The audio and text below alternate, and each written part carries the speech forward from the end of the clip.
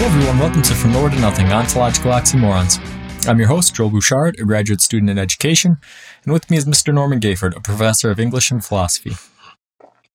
Survival was a much larger task in the ancient world than it is today. This fact is exemplified in numerous ways looking back at cultural mythologies throughout the world. We see the importance of gods and goddesses who can lead, who are wise, who provide, and who can conquer. Today we took a look at the latter, gods of war. Okay, so we've looked at God, kings of the gods. We've looked at goddesses of wisdom. Yeah. And, really probably the ones the kind of gods that stick out most in mythologies are the gods of war. The god kings are pretty prevalent, but gods of war are usually right behind them. And in some cases, like with the Norse mythology, they're really not inseparable almost, No, they aren't. And they're, as you know, there's more, and many systems have more than one god of war, which attests to the attraction to a particular culture of that idea. But we also have to confess, we're reading as youngsters, which is an old word, isn't it? But anyway, we're reading stories. We can read love stories and creation stories, and that's kind of cool, but it's sort of British. But then battles, and that's unfortunately that's still something that pulls us into a narrative. Why do you think that is? What is that about? Even with the day and age we live in and whatnot, a lot of children's toys are still centered around violence or conflict, or what is it about that appeals to people? There are so many possible answers, and I think that embedded in our very beings is this embrace of conflict. It's not that we always seek it, but our metaphors, our language is laced with the words of war. Everyone wants to be a warrior, or if you're talking to somebody who's gone through a bad time, you're being a warrior, or you're doing battle with something, or fighting this, or and as a true warrior that term gets used and all the different iterations that it arises in. But conflict is the very nature of storytelling. We don't have a conflict, we don't have a story, really. And It doesn't have to be a war level conflict, but yeah, and I think that's a pretty good explanation, because I think at first blush, if you're going to kind of look at a socio-evolutionary view of humans through a Socratic lens, you're going to say, okay, well, probably the biological drive or inner, state of humans of life in general is to reproduce. So you'd almost think that like a lot of play, storytelling, metaphors, all those things would really involve more love or, a theme like that. But I think that the reason that probably isn't the case, it probably doesn't have much to do with, it could, I'm sure it has something to do with maybe social mores and that sort of stuff.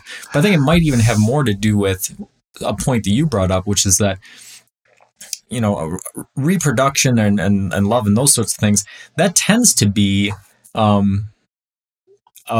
more single, solitary occurrence, whereas conflict is a daily thing. So, and even among those sorts of things, so even if you look at reproduction as the act and then the raising of a child, that can be a day-to-day thing. But even within that relationship, there's conflict. So, conflict does really seem to be something even more so than, life's ability to want to reproduce, to, propagate and do these things. Conflict really is even deeper embedded in life than those sorts of things. I think so, yeah. So anyways, I guess that's sort of a tangent, right? Yeah, that's okay. But you remember, how many times have I said and used this metaphor, probably wrongly, but I still like it. what's a tangent? A tangent is a line that connects 2 points that intersects with circles. So really, a tangent is a straight line. So if you go off on a tangent, you're going on a straight line. Right. Yeah. So yeah. We're getting somewhere. I think so. All right. So talking about Gods of War, something that pops up a little bit is kind of with like the Goddesses of Wisdom. They're a pretty diverse group of characters. Yeah. You know, what we'll see is as we start looking at these guys, we'll see that again, there isn't a real template to them. And I think part of that is kind of like you mentioned, the majority of these cultures have multiple war gods. So these guys that we're looking at, they're not the be all end all of war gods. No. And they more represent a facet or an aspect of war. And I tried to kind of choose them in such a way that they represent different aspects. Yeah, I like your choices. I think they're diverse. Yeah. So, you know, as we're going through that, I'm sure that will come up. You know, like looking at Ares and Athena are a pretty good example because, you know, a lot of these guys, there's multiple war gods. Probably the closest to having, you know, just two would be the Greeks. You have Ares and you have Athena, where, you know, they really represent, you know, Ares is kind of the brutal, realistic, you know, kind of in the heat of the moment war, and Athena is more kind of the strategic, you know, conflict, you know, kind of aspect of it. Yeah. So we'll see all that as we get into it. And as well as we'll see the crossover, like I was mentioning in the beginning, where some of these war gods bear a lot of resemblance to the god kings. Yes, they do. So, and are in some cases directly related to them, of course. Yeah. I'm the son of the king, and therefore right. And so they're an interesting group, and they're also, you know, pretty.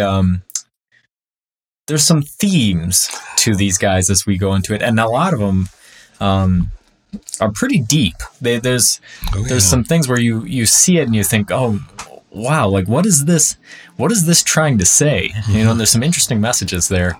Very much so. It's kind of a metaphorical, or it's sort of an analogy to what we were just talking about. How, you know, if you're just looking at life purely biologically and you're trying to determine what the root causes for some behavior are, you see conflict is really it has to be one of those first most integral parts of being even alive. I think some of these tropes or some of these things that you see reflected in the iconography of these war gods is very similar. You know, it's something that says this is very integral and very visceral to being a war god in a culture. You know, okay, what weaponry is associated with you? Why that particular thing? What could that? You know, Okay, so let's jump in. We'll start with Ares. All right. Sticking with our theme. So, why don't you give us the background on Ares? All right. Well, so 12 goddesses who are the progeny of Hera and Zeus. Of those, Ares, as you said very well, is, well, let's say, how do we put it in 21st century terms? Ares is the ultimate bad boy, stubborn, break everything in his way kind of man. I don't much like Ares, but he, short temper, which crosses over some of the Gods of War. You want something broken, killed, and done with, you send out Ares. He's not an assassin. Well, he's kind of an assassin for Zeus, for his dad. Okay. And then there's Athena, and we did talk about her in a different aspect last week. But Athena, as you said, is a strategist. You want somebody to go in and figure out where's the best place to hit a human army. Send Ares over here. I'll go over here and take the flank and whatever. She's got the bigger picture. He's just the blunt force object. who in some, depending on how one reads translations, takes some joy in it. Not as much as some of the other gods of war. I think he has less of a sense of humor, if that seems weird to say, but and then so when we get to some of those other ones, we can talk about that. All right. So does he have a backstory? Like, you remember with Athena, she kind of popped out of Zeus's head, and she had this really, this whole backstory. Does any of that happen with Ares, or is he just sort of there? Well, he's there. I'm just looking at some of the notes that I typed. His backstory isn't nearly as interesting. I think he essentially is born and appears. In my memory, and I was looking back through things, and no, he's. I think the thing that I associate most with him, or that I've heard people, different scholars point out, is he's hungry. And I don't know if you ever encountered personalities like this in your time in the military. I have encountered very few former soldiers, veterans, who were hungry to fight once they'd gone through that, whether it was mock fights or real fights. I've encountered one or two who said, "Oh, yeah, that was just fun," and that kind of scares me. But that's Ares. It's not that it's fun, but he's hungry for the battle. Give me a battle. I feed on battle. Yeah, and that's an interesting. It's kind of an interesting mindset. Like you said, I think that's a pretty accurate assessment, right? If you're in the armed forces, you see early in your career, you see people who have never experienced anything, and they act like they're hungry, right? But then once people tend to encounter things, and even in some training stuff, right? A lot of the training has gotten realistic enough where you can get. Obviously it's not going to compare to the real thing, but it can get you close enough. I remember one of the things that we did was we had a simulation where they built this whole mock town, real buildings and everything you can go in and whatnot. And in that town, they took our regular M16 rifles, and rather than shooting real bullets, we were shooting chalk bullets. Ouch. Right. And so so going into it, the instructors were telling us, okay, well, it's just like paintball, right? But it's not, because a paintball gun shoots at 600 feet per second, and an M16 shoots at 3,600 feet per second, and chalk is a much harder projectile than paint. So we were watching the other groups come out who had gone before us with just whole arms purple, blood streaming down them from getting hit by these things. So immediately you're like, okay, I do not want to get hit. And, so we're planning out a strategy ahead of time, how things are going to go, and who our team members are going to be. Because, going into clearing buildings and doing these sorts of things, you have a particular order to the guys in your group. This guy's going to be the leader. This guy's going to be a point man. This guy's going to be the guy who kicks in the door, so on and so forth. This guy's going to be the rear security, whatever. So we had our whole team planned out.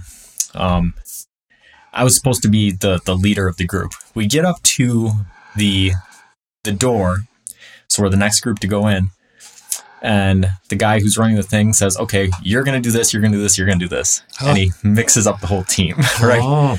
So I end up being the rear security guy now. So we go into the town, and they have all the buildings built. They have fog machines just pumping in fog, so you can't really see anything. And they're playing all these sounds of people screaming and gunfire and mortar attacks and all this stuff in the background real loud.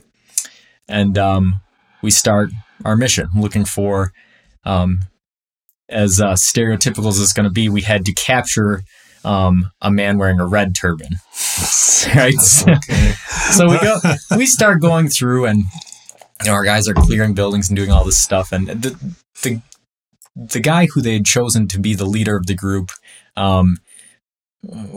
would have been all of our last choices, right? So they're going around clearing buildings. I'm doing the rear security. So while they're inside the buildings trying people, I'm watching the door as people are coming close. So actors in the scene come up to me as civilians, speaking gibberish, trying to offer me things, and I have to tell them, okay, please stay back, please go here, whatever.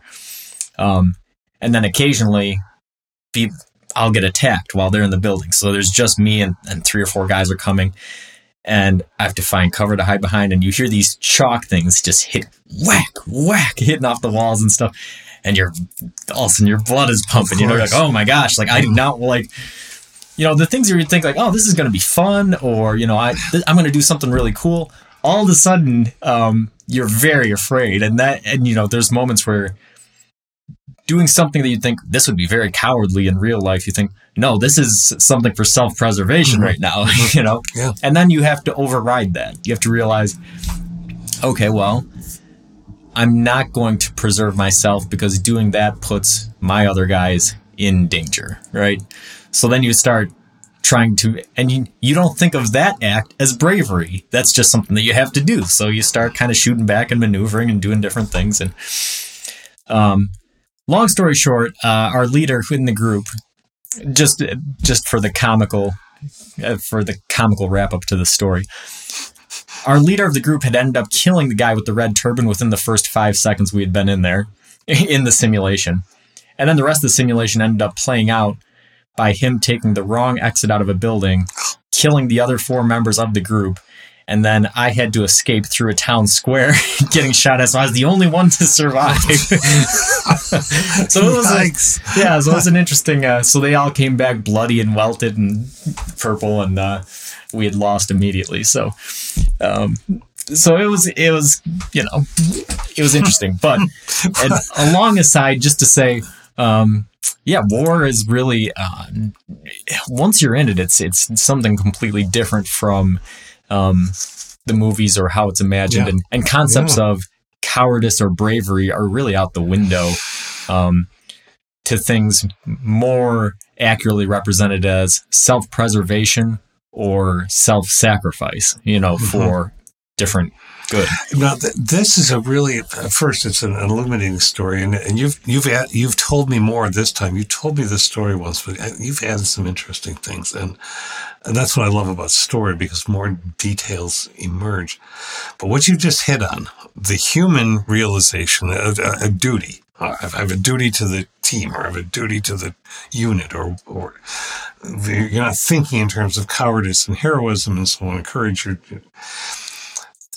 then you look at a story such as the Iliad, and the long fight against trying to take over Troy.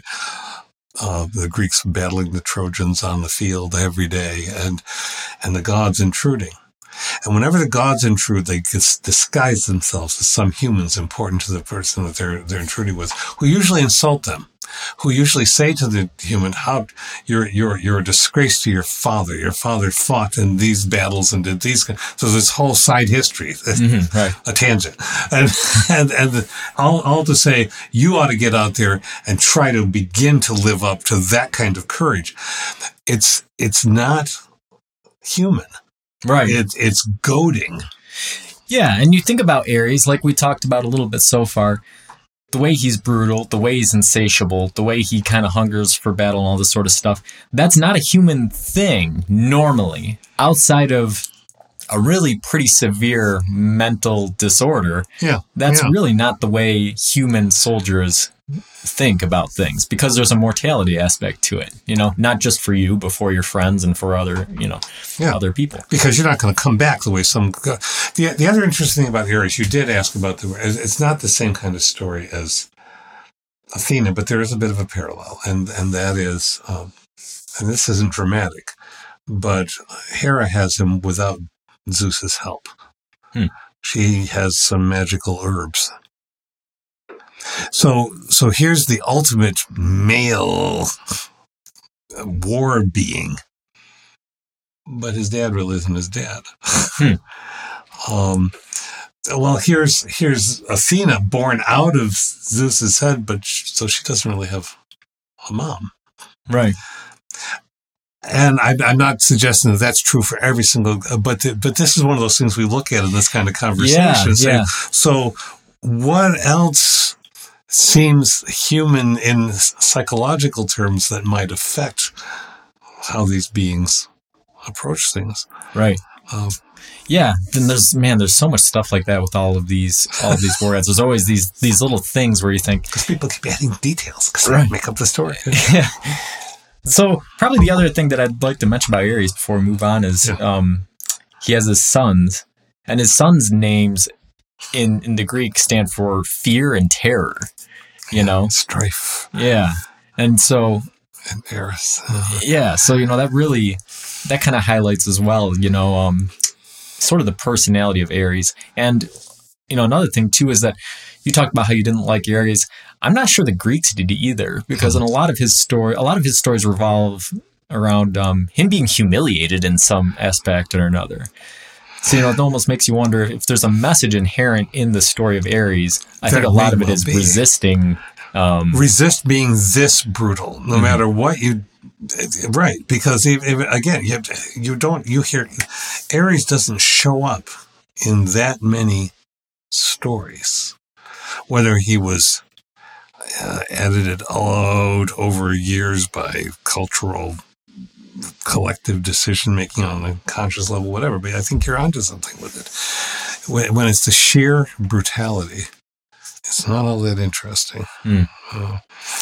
There's an element of it doesn't show up often, but when he does, you have to kind of resist being him. Yeah.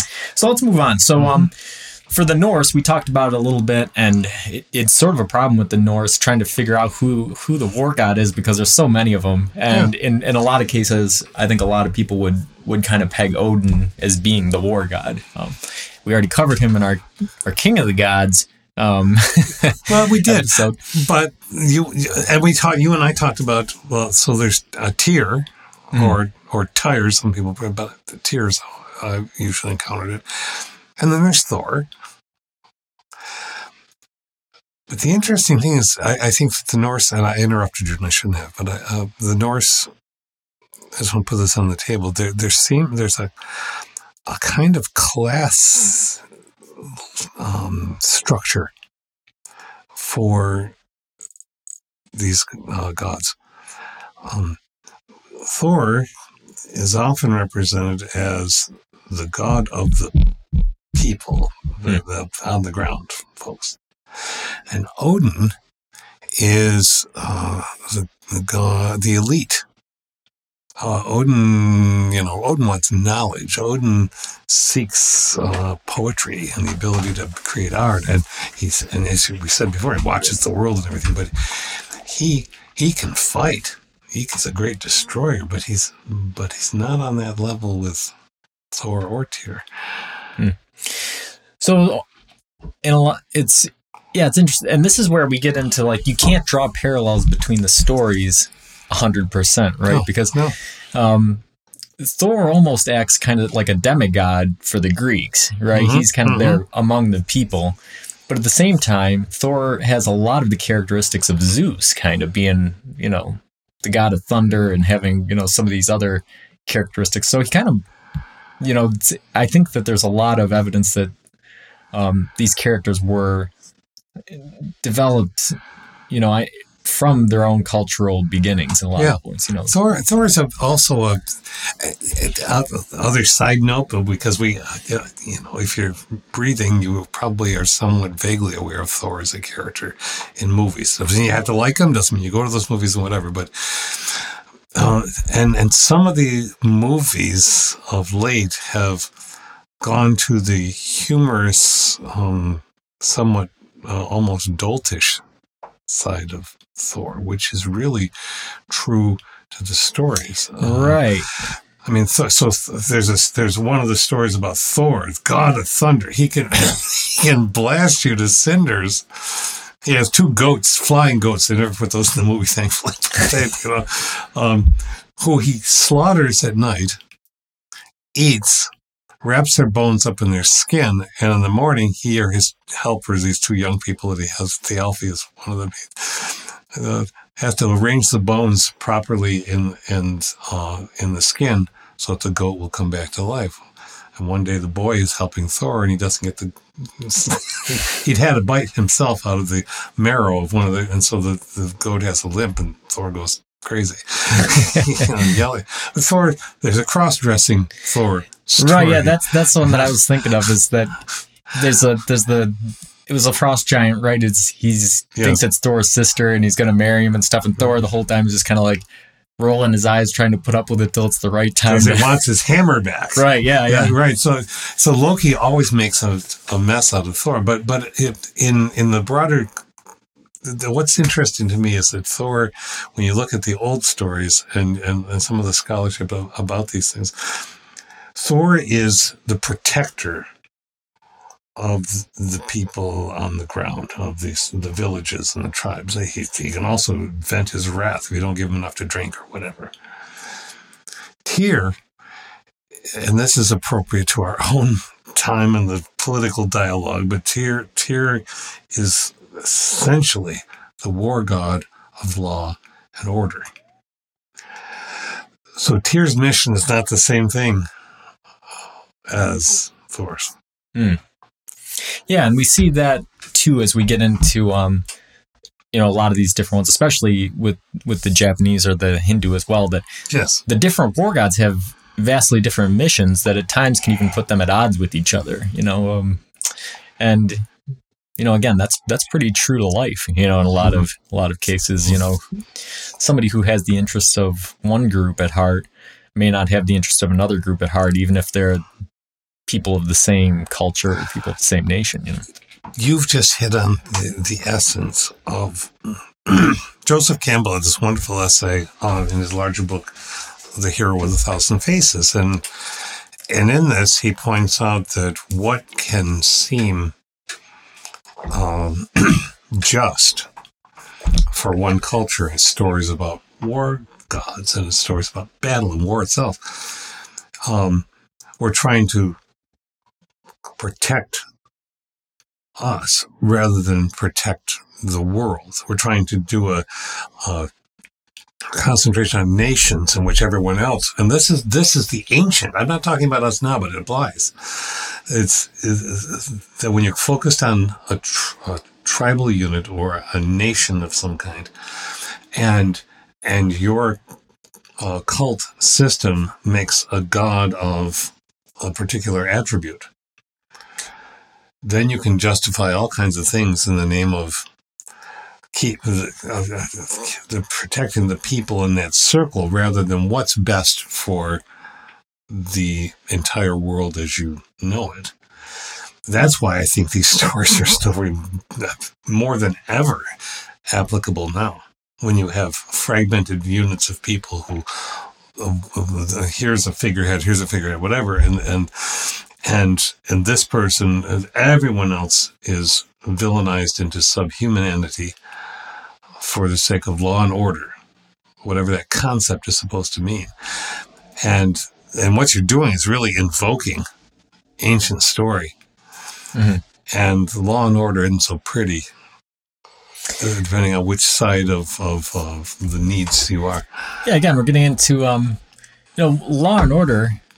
If you think about it, especially in regards to military and war, is it's about establishing a hierarchy, right? It's kind of like a wolf pack, right? You're trying to establish who fulfills what role. And again, I'm not going to tell military stories the entire show, but I'll give you one more because it really is a microcosm of this sort of thing, right? You have each war god has a different, sort of a different personality to it, and they might put them at odds with other war gods. But the ultimate goal is the good of the people, right? Mm-hmm. And the Army's kind of similar. I remember in basic training, we do hand-to-hand combat, right? You get trained on it throughout the entire 10 weeks.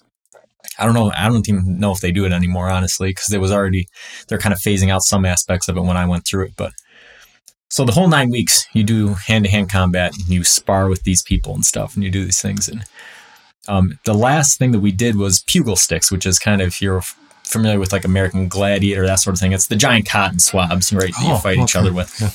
So that was the last thing, and it was sort of for fun. You'd gone through all the training, all the tests and stuff. Now, at the end, they were just going to kind of let you play with these things. But the drill instructor who was in charge of it was a pretty sadistic sort of dude to begin with. And on top of that, he said that everybody's going to participate, and those who tried not to were going to have a bad time. Right? I really didn't want to. So, we're standing in a circle, watching, and then each round, he'd ask for volunteers, and 2 people would show up, they'd fight each other. And then, around you'd go. So after about an hour or so of this, he's looking around and saying, okay, cool. Who hasn't gone yet? Right. Nobody's raising their hand.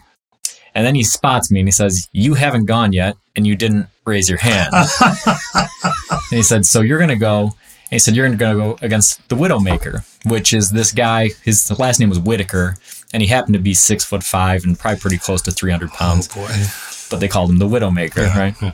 So we put on all the pads. But the thing is, and it wasn't just me who didn't raise my hand. There's a few other people, and all of them were what I'd say varying levels of not character, but appetites for violence, let's say. Okay. So some of them got destroyed, for lack of a better term, against much larger, hungrier opponents for not volunteering. I think the difference for me was that throughout the entire hour beforehand, I had been watching the matches. And so I'd identified a certain preference that the fighters had taken. You would put on all these pads, including a helmet, and go out. And it kind of restricted some of your movement. So you were they were just hitting back and forth, kind of a rowing motion, hitting into the shoulders, right? So they put me in there against the Widowmaker. And so I did my best to look real scared and kind of cowering. And when they said go, he came running at me, just ready to put me in the ground. So all I did was act like I was cowering a little bit and shift my shoulders towards him. And then when he got close, I just took the end of the stick and just jammed it up under his chin, and he fell out cold. And so I ended up winning the match. But, again, so that story sort of highlights different. It's representative of different war gods almost, right? Absolutely. You have your Ares and you have your So were you Ares or were you Tyr? No, I think the Widowmaker was Ares. And I think the Tyr is probably the drill instructor. Okay. He's the war god of law and order. He's the one who's trying to establish who is where in the hierarchy, who's going to fulfill what roles in the units going forward, because after that point we go on missions, right? And you have 5-man teams. Who's going to be the leader? Who's going to be the heavy machine gunner? Who's going to be these sorts of people? And that's really where I got established as a team leader, right? Is, you pick up on qualities. Okay, well, this guy he does not have an appetite for violence, but he'll do what he needs to do to get something done. So there's, so different roles, right? It's a great story though, because it's you. See, and and in my mind, hearing your story, I think of you as Tyr-like, perhaps even Odin-like. But Tyr is known for prudence and wisdom, and it takes wisdom to act like something else to mislead your opponent. Loki is no god of war. He's just a trickster. He would just mislead and then cheat. Right. Right. You didn't do that. Odin is maybe Odin qualities in the sense of watching, taking the information in. So your eyes are the birds coming to whisper in your ears. That's where they're whispering in your eyes. Okay. And then one stroke.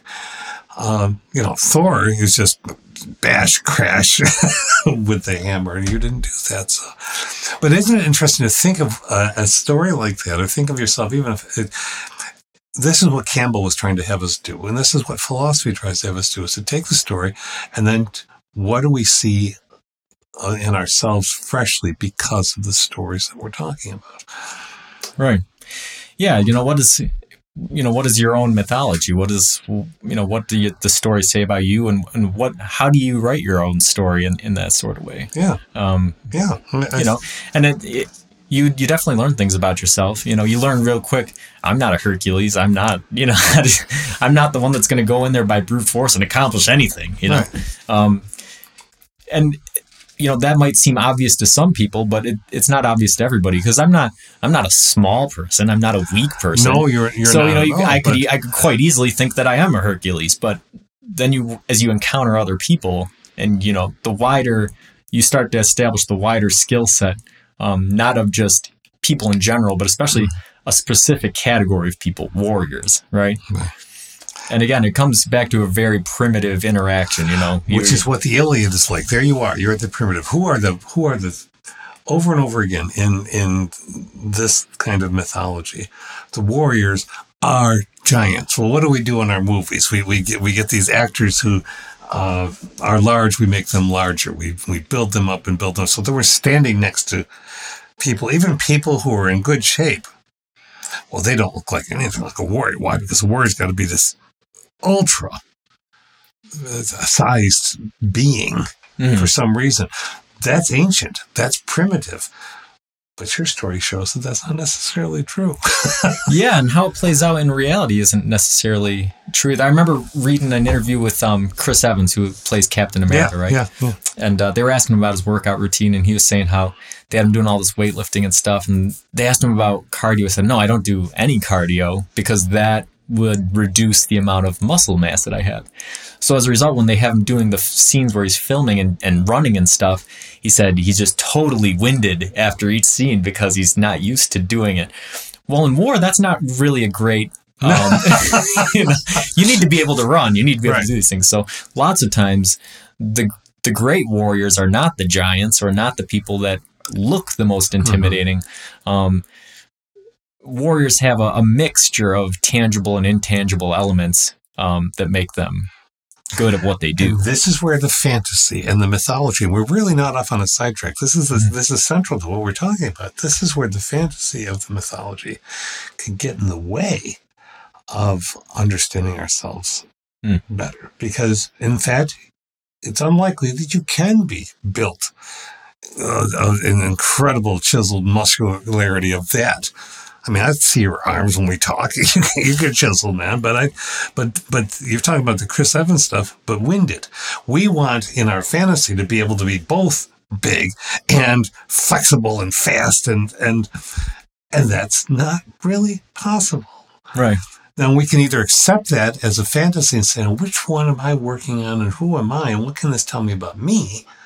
Or we can think of ourselves as being this impossible creature that we know we're not, and get ourselves into serious difficulty. Yeah.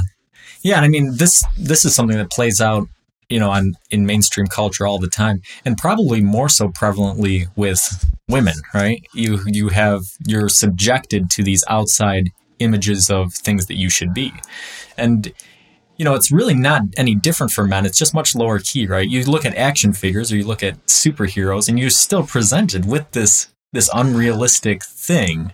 And like you said, at some point in your life, you either have to accept that it's not a realistic thing, or you have to convince yourself that it is, and then get yourself into trouble. Well, which is what you didn't do. You said, "I'm not the Widowmaker." Yeah, I'm not going to go punch for punch with this guy, because I'm not going to win. I have to be wise. I have to be prudent. I have to be observant. I cannot be brute force. Right. And I think that's what some of the stories tell us when some of the gods of war fail and when they succeed. Because there is a learning thing going on. Thor has to learn things. He doesn't learn all that much. But if you read the whole body of stories, Neil Gaiman has this wonderful redoing of Norse mythology. It's called Norse mythology, and it's just brilliant. And it retells so many of these stories. And you do see that Thor he picks up some things, but he's still pretty much a lout.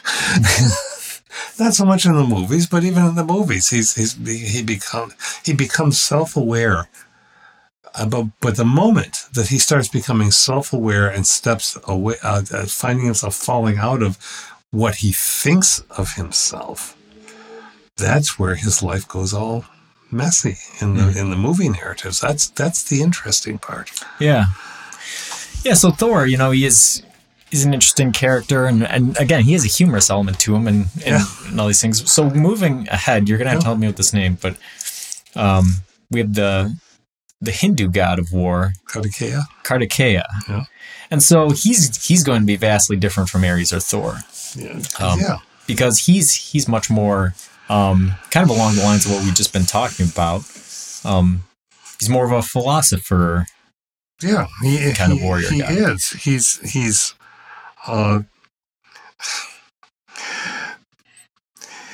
He's the son of gods who are supposed to save the gods. So he's not. It's not this being is created and then we throw him out to destroy humans. We're back to the Hindu complexity. Right? So you probably read this version too, but I like this one. So Shiva and his wife Parvati created a being with 5 faces. A glowing spark emerged from each face. So just picture it. It's like bubbles. And then a bubble splits into a bubble, and so we have 5 faces. Spark from each face. The 5-face being goes into the river, the Ganges River. The 5 sparks float out, each form a child. So we got a face that becomes a child, floating, each one different. Young women find them, they take them, they nurse them into childhood, and there we have that same thing. Moses in the basket. We have every mythological system has that kind of element. But then Shiva and Parvati take their children back. It was 1, but now it's many. They take them back, and they didn't know how they're going to take care of all of them.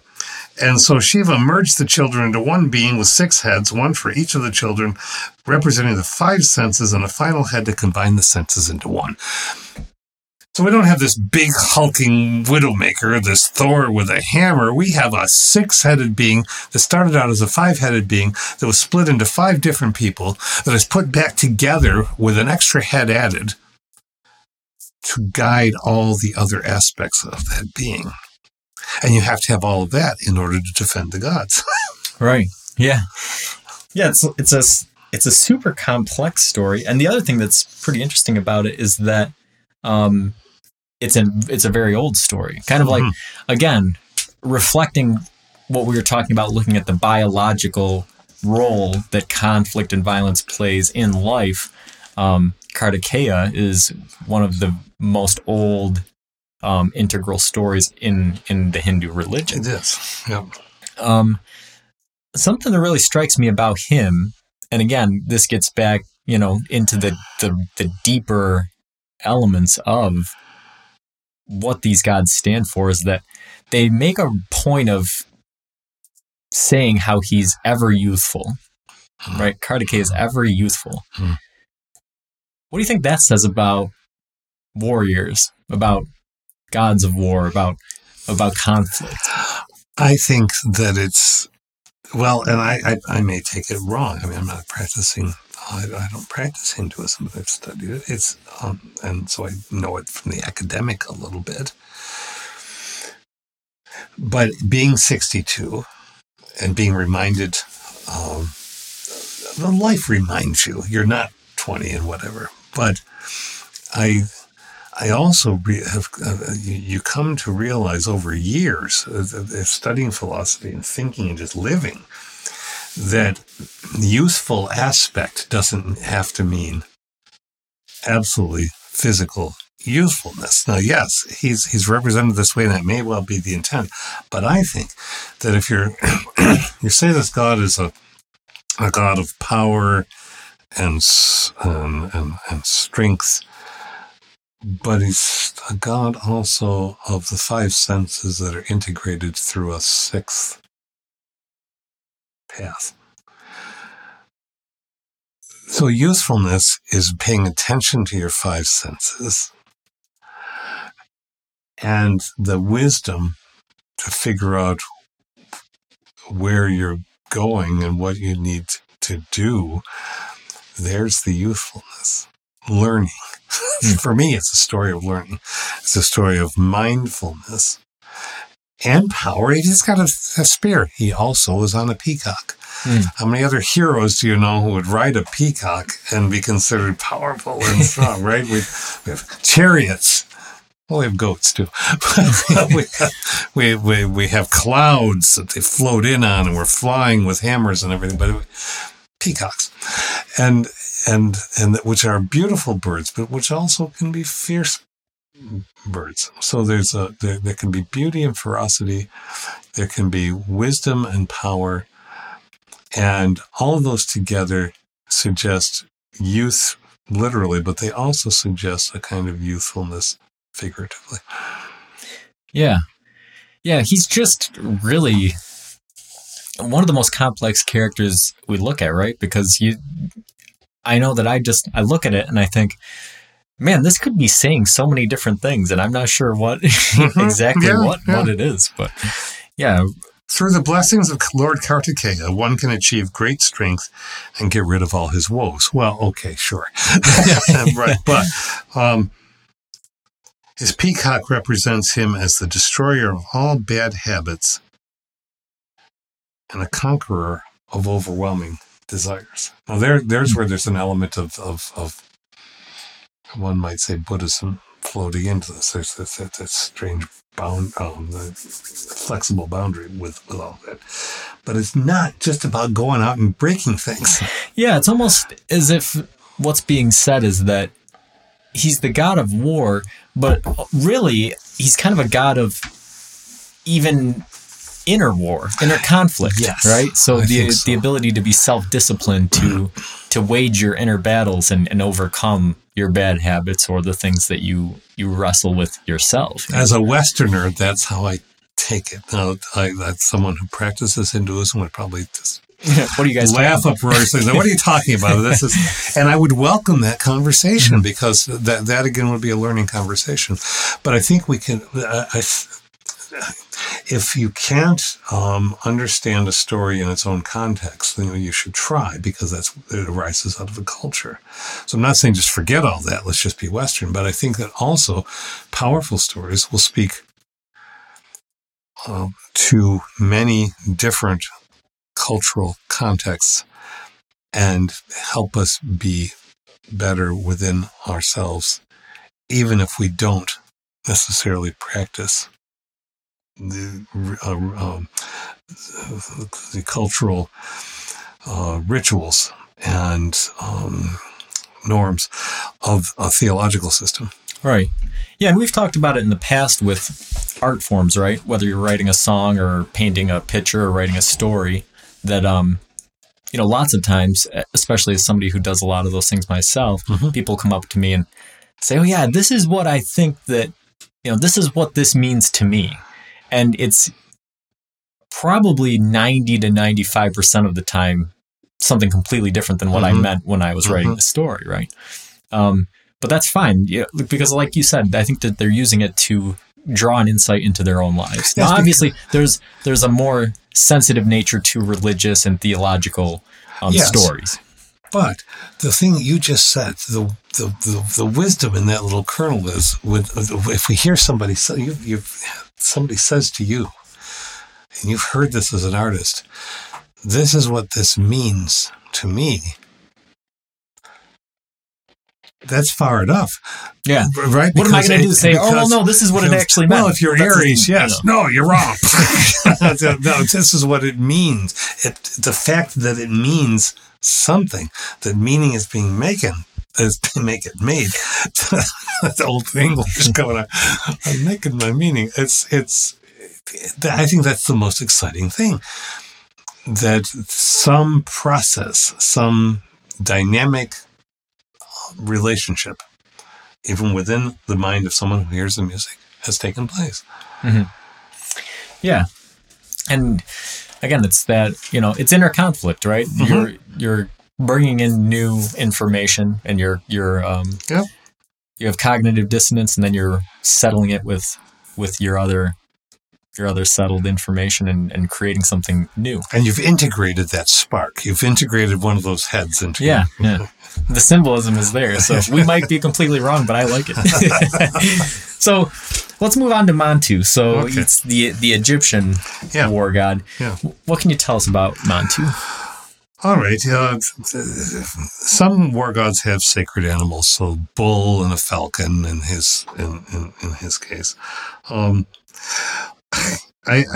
don't know, to be honest, I don't know many stories about Montu, really. But because of the ancientness, I think some of these characters, just like Saga, when we were talking about the goddess of knowledge and wisdom, but also writing, we know attributes. It's like I don't want to trivialize it, but it's like going into a game, finding a playing card. Here's the attributes of this character. Right. But without a story, so then you end up telling the story. I think Montu would probably be a good character in this. I don't know this game. You might. Gods of War. Yeah. I know there's a game out there. Mm-hmm. Because I think part of that is making up stories. Yeah. With them. But what we know is a two-plumed crown, a falcon head, or a helmet that's a falcon head, but usually a physical falcon head. Well, there was something I wanted to... a balancing force between two conflicting aspects of life, a symbol of duality, because he's protecting the Egyptian entity, but he's also enforcing order. So right. We're back to that again. Yeah, and so the Egyptian story, it has a nice symbolism to it because Montu is the destructive aspect of Ra. Yeah. Right. So you look at the sun god Ra. For a pasty white guy like me, it's probably the sunburn, right? That's Montu. Is the destructive aspect. But, there's a duality there, right? Because I might go out in the sun and get a sunburn, but I might get that sunburn tending to the crops that ultimately feed me that are created by the sun, So there's the duality. And in war, there's that duality as well. You might... again, there's the destructive aspect where you're going to lose men in battle. Mothers are going to lose sons and wives are going to lose husbands and stuff in battle. But ultimately, if you succeed in defending your homeland or taking new territory or whatever, there's an aspect that feeds the culture, Yes. So that's what I like about Montu is that I think that duality is very present. They don't hide there's no glossing over the destructive aspects of it while talking about the positive aspects. Yeah. I like where you're going with that because it does tie back to your stories. It ties back to but it also goes back to Campbell because I think that the most ancient of stories that are actually stories, like the Iliad again, and the war gods and all kinds of gods intruding.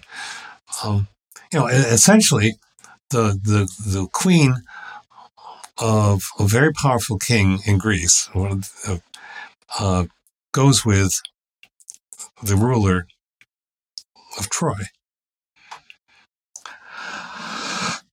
War is launched because of a relationship.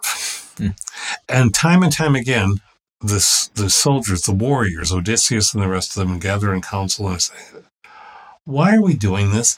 Is this, we've been doing this for years. Are we doing this to bring her back to the king? Is it that, or is it loot? And it is loot. Treasure for us. Bring back the boats and the armor and all that. Or is it glory for the Achaeans or the Greeks, or glory for the Trojans? And so they keep morphing or losing sight of, well, not losing sight of, the sight of the original reason seems to be less and less meaningful. And in the Greek gods of war essentially slap the humans up the side of the head and say, you're here to be warriors and do this. This was why you came, and this is what you're going to do. Perhaps a drill sergeant in some way that way. But I think beings like Mantu, with this duality that you were just describing so well, I think they cause us to realize that as stories grow to be more sophisticated, or as the people who are reading or hearing about these beings, not sophisticated, are more aware of the larger world in some ways, perhaps. We can't be ancient Greeks. Right. That we realize that maybe the reasons for war have to be seriously reconsidered. Yeah. And, there's a lot of modern parallels to all of that. You can think about all the ways that is reflective of, the modern culture that we live in. But yeah, I think that is the strength of Mantu is kind of that reminder, okay, there's positive and there's negative aspects. Where are you finding this balance point, Let's look at our last one, which is one of the Japanese gods of war, Hachiman. Yeah. Okay. And he's another one that's pretty interesting, and there's some parallels you can draw between him and Kartikeya. What do you see is similar to him and Kartikeya? Because I agree with you. They're there. Those. Yeah, I think that there's a knowledge aspect behind them. Hachiman, he's generally less considered the god of war than the teacher of warriors, really. Good. Yes. So there's the instructional aspect, the wisdom aspect. The other thing I find interesting about him is he's also looked at as the god of archery or fishing or agriculture, right? And so I think that there's an overarching theme of life cycles there, right? There's a birth, and then there's a culling, for lack of a better word, that happens among all of these things, whether it's war or fishing or agriculture. There's this raising up, and then kind of a cultivating sort of thing. What can you tell us about him? Let's start with what he's best known for, which is the use of destructive winds called kamikaze, fierce wind, fiery spirited wind, which, World War II, people would talk about the kamikaze, but it goes back to the samurai warrior aspect. So essentially, as I understand it, as a warrior, you have to be precise. Thus, the archery. So that's why the famous book called Zen and the Art of Motorcycle Maintenance was followed up by Zen and the Art of Archery. And I am not an archer. I like archer characters. I do shoot arrows occasionally in a bale of straw. And that's fun because it's focused in a different way than I think shooting a gun is. I've done that because it feels more. I'm not talking about super duper high tech bows. Talking about you're going to feel the wind. You're not going to have mechanisms to help you guide it in a telescopic lens. It's just the bow, your arm strength, the aim, the eye, all of it together. Hammer with sword, it takes strength, of course, right? But that doesn't sort of work. And a spear, which the Greeks used a lot, in which Mantu is known for. I'm not denying the spear is an awful weapon. It's a powerful weapon, but I think there's more of a process that archery involves. So Hachiman's primary purpose is in Shinto, in the Japanese belief of Shinto, which says it's really humanistic, We aren't all good. We aren't all bad. We have this constant wrestling with ourselves. But the badness, the evil that we do find is often caused because we've let in kami, spirits of various kinds, millions of different kinds of spirits. And Hachiman, his goal is to battle the kami. So yeah, there we're looking at that parallel with Kardikeya, right? Where it's, again, gods of war, but it's almost gods of internal war. You're fighting these internal battles, That's fiercely with wind of some kind inside. But to me, that's a really interesting perspective that you don't see with the Western gods of war as much. There tends to be, it's all an external sort of thing. Mm-hmm. Yeah, he's just a real interesting kind of character. And he's in the ancientness and the otherness of, I think it's also the otherness of the traditions that we look at. Even though we're not ancient Greek, we're more used to the ancient Greek. And so when you see something being more introspective, say, oh, I like that. It's new or fresh to us, or can be.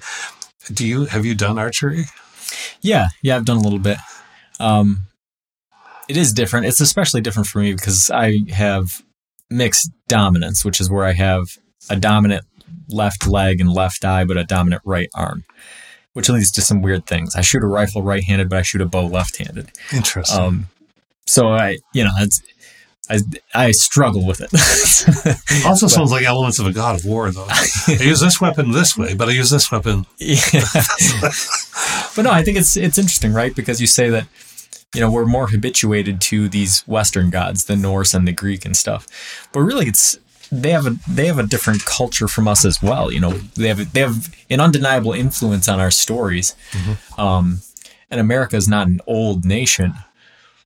But I think that's kind of an interesting exercise in philosophy that we might want to save for another time, is looking at what is the American mythology, right? What do we, what do our gods of war are, heavily influenced by the Greeks and the Norse, but I think there'd be totally different aspects to our characters, what they say. Neil Gaiman's book that I keep coming back to, it's called American Gods. And it's about the ancient gods. And we can talk about this someday, but just, it's gods of every tradition, all brought to these shores because we're migrants, we're immigrants. We all have come from immigrants, and so all the little household gods and the large and the all mix it up. But the American gods are killing off some of the other gods. The American gods are the gods of capitalism and technology. And I won't go further with it, but that's there are physical iterations of these things. Yeah, I haven't read the book, but I can see parallels between a god of capitalism and a god of war. I can tell you, I can definitely see some things that would be comparable. All right, so it was a great talk, and until next time, keep pondering.